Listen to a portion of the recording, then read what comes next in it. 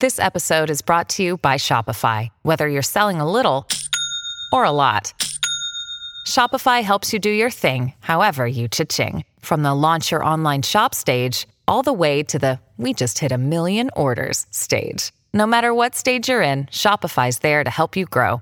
Sign up for a $1 per month trial period at shopify.com/special offer, all lowercase. That's shopify.com/special offer. If your palms are sweaty, I don't know if I can save your life this time. It's probably because this weekend is loaded with intense new shows. I mean, it's terrifying.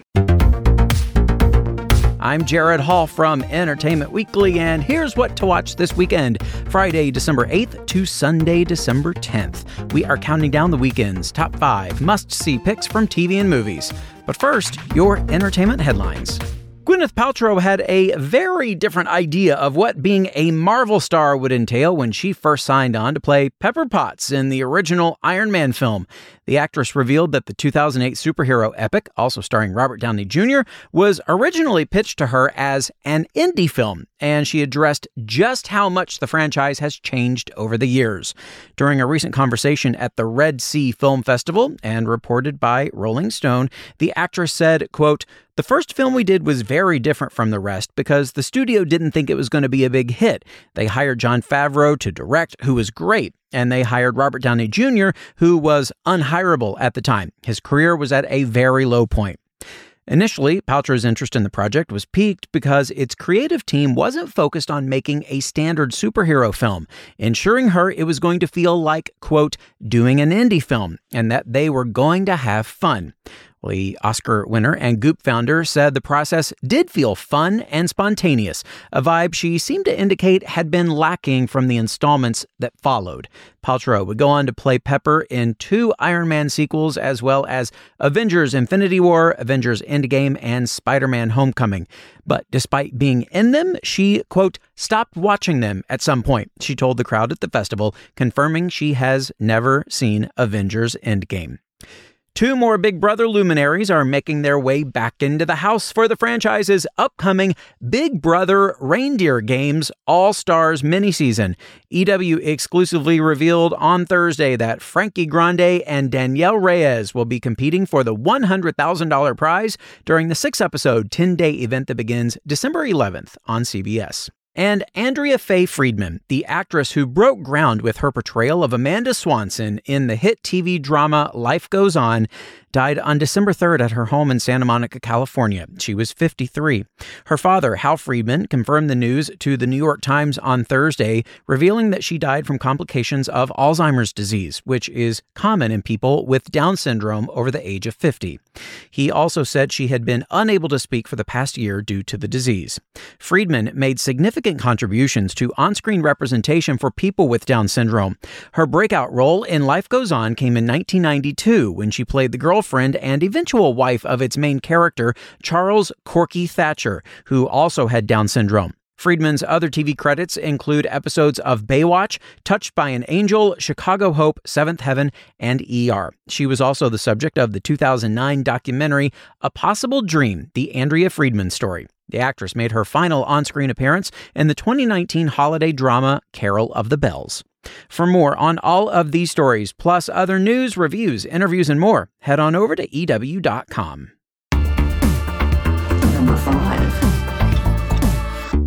We're paying tribute to the songs that have soundtracked our lives in this weekend's number 5 pick. A Grammy salute to 50 years of hip-hop. We'll celebrate a half-century of hip-hop with generation-spanning performances from the biggest names, both past and present, and hosted by LL Cool J. Here's a little preview.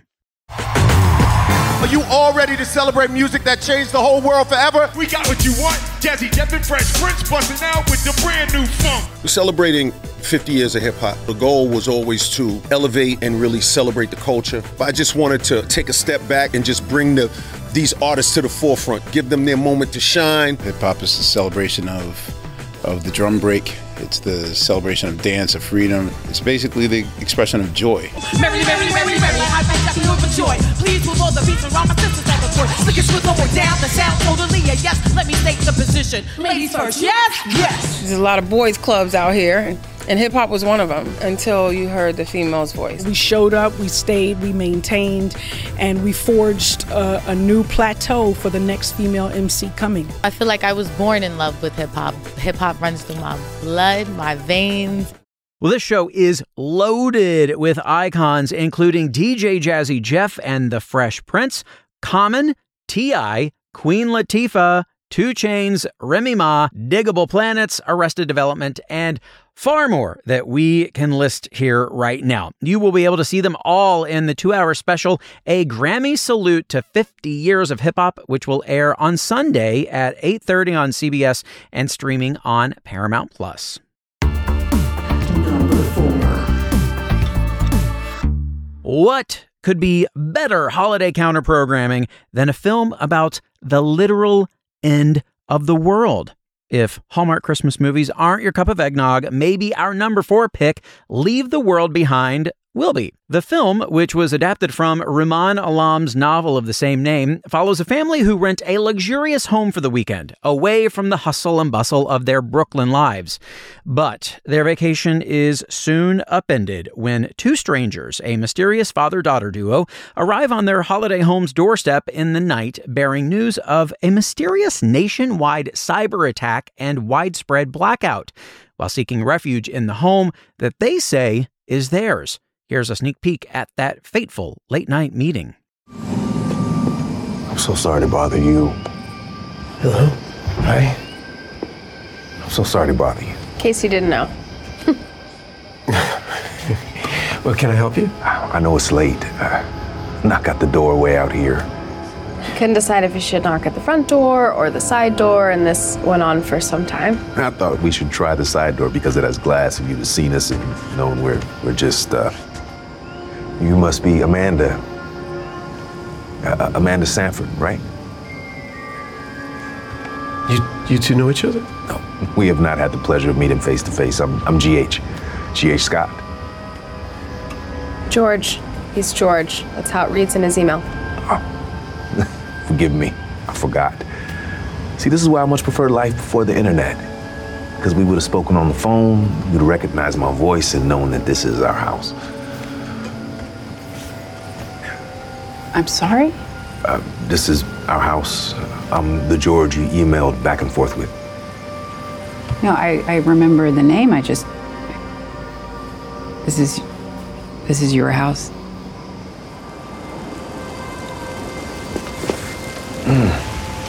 I'm sorry. You think we could come inside? Oh, yeah. Hey, sure. Yeah, come on in. Yeah, got cold out all of a sudden. Well, the apocalyptic thriller Leave the World Behind, which hails from Mr. Robot creator Sam Esmail, features a massively starry cast, including Julia Roberts, Ethan Hawke, Mahershala Ali, Kevin Bacon, and more. It is streaming now on Netflix. Number 3. Our number 3 pick this weekend is the third and final of the Doctor Who 60th anniversary special episodes, this one titled The Giggle. But this latest adventure for everyone's favorite two-hearted alien is no laughing matter for fans. The show finds the beloved duo of David Tennant and Catherine Tate reunited as the Doctor and Donna for possibly the very last time, while also featuring cast newbie Neil Patrick Harris as the villainous Toymaker, a character who was originally introduced way back in 1966. Have a listen. Doctor, we meet again. The Time Lord and the Toymaker. One final game. It's time. In addition, The Giggle will introduce Tennant's replacement on the show, Ncuti Gatwa, The Barbie and sex education actor is set to star in his own first proper adventure with another special episode this Christmas, followed by a full season next year, which should put a smile on the faces of Whovians for some time to come. Meanwhile, Doctor Who The Giggle is available to stream Saturday at 1:30 p.m. on Disney+. Trivia. It's trivia time. Tony Shalhoub won 3 Emmys for his work on Monk, but he almost didn't play that role. Another actor who coincidentally won 3 Emmys for his most famous show was reportedly selected for the part before Shalhoub. Who was it? Michael Richards, Paul Reiser, or Kelsey Grammer? Stick around for that answer, as well as our top 2 picks and soundbite of the week. What to Watch will be right back. Hey, it's Kaylee Cuoco for Priceline. Ready to go to your happy place for a happy price? Well, why didn't you say so? Just download the Priceline app right now and save up to 60% on hotels. So whether it's Cousin Kevin's Kazoo Concert in Kansas City, go Kevin, or Becky's Bachelorette Bash in Bermuda, you never have to miss a trip ever again. So download the Priceline app today. Your savings are waiting. Go to your happy place for a happy price. Go to your happy price, Priceline. Welcome back to EW's What to Watch.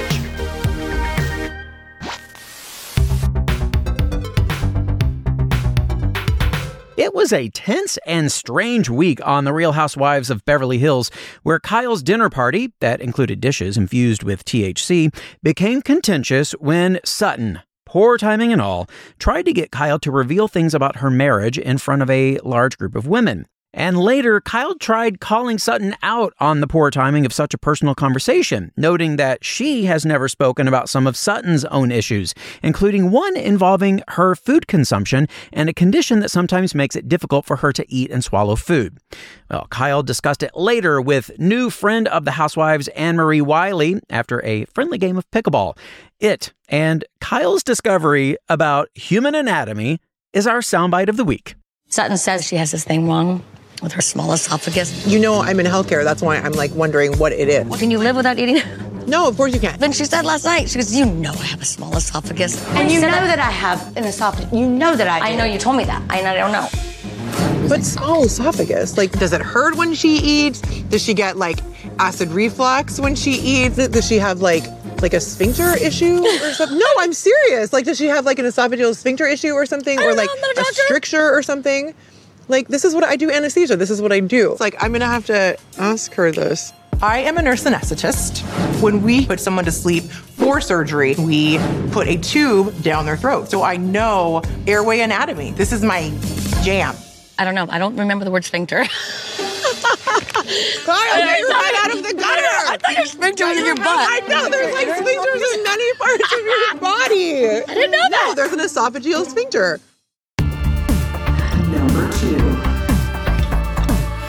The Defective Detective is back. And our number 2 pick this weekend, Adrian Monk returns in the new Peacock original movie, Mr. Monk's Last Case, which finds the OCD investigator back in action when his late wife's daughter, Molly, loses her fiancé in a suspicious accident.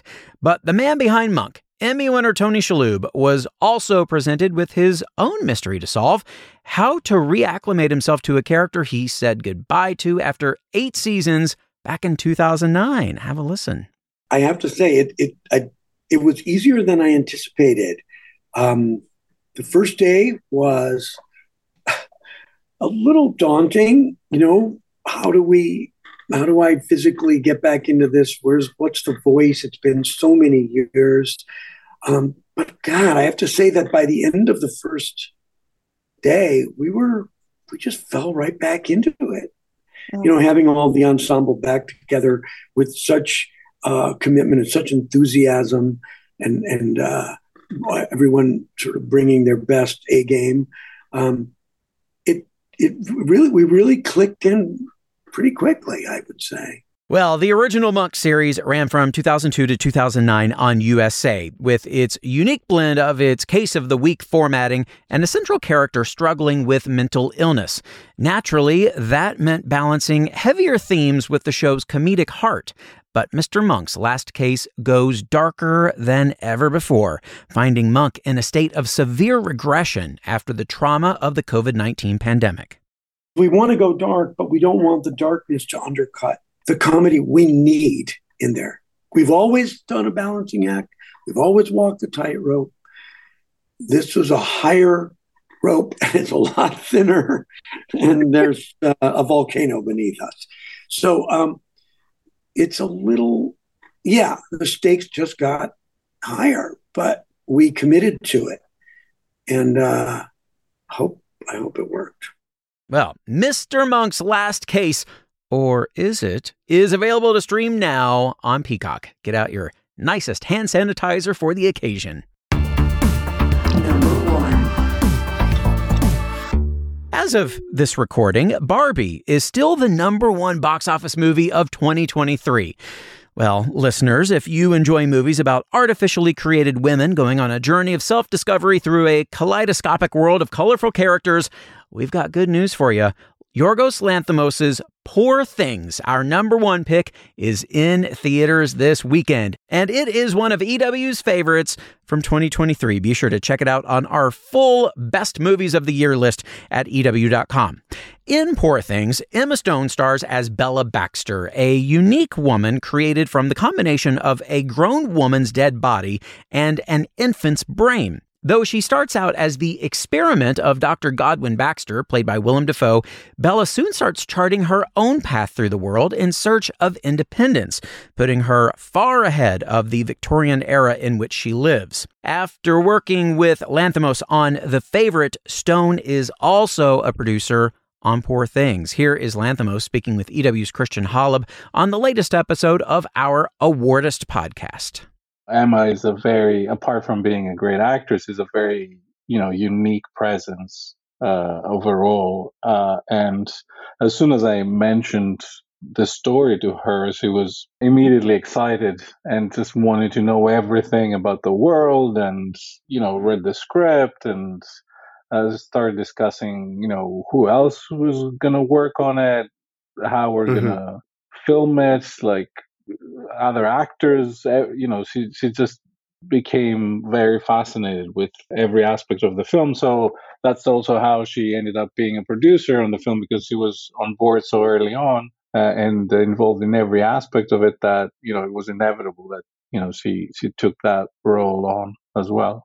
Well, in addition to Stone and Dafoe, Poor Things cast is stacked with heavy hitters, including Mark Ruffalo, alongside up-and-comers, including Rami Youssef and Gerard Carmichael. But just as impressive are the detailed, colorful sets that Bella travels through in her journeys. Here, for example, is production designer Shauna Heath on how the Poor Things team made their own version of Lisbon. So it needed to be quite extreme, and it sort of ended up being somewhere between sort of Wizard of Oz vibes, kind of like the...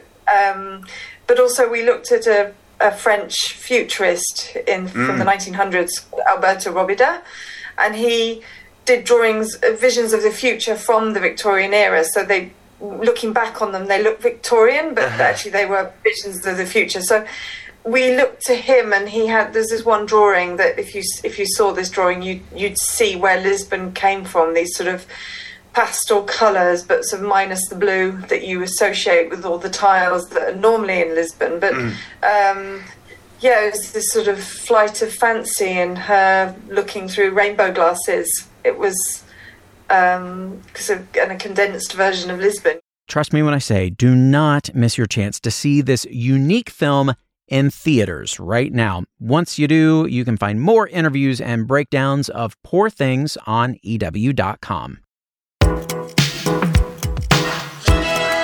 Trivia. And finally this weekend, the answer to our trivia question. Which Emmy-winning actor reportedly got offered the role of Monk before Tony Shalhoub took the iconic role? Was it Michael Richards, Paul Reiser, or Kelsey Grammer?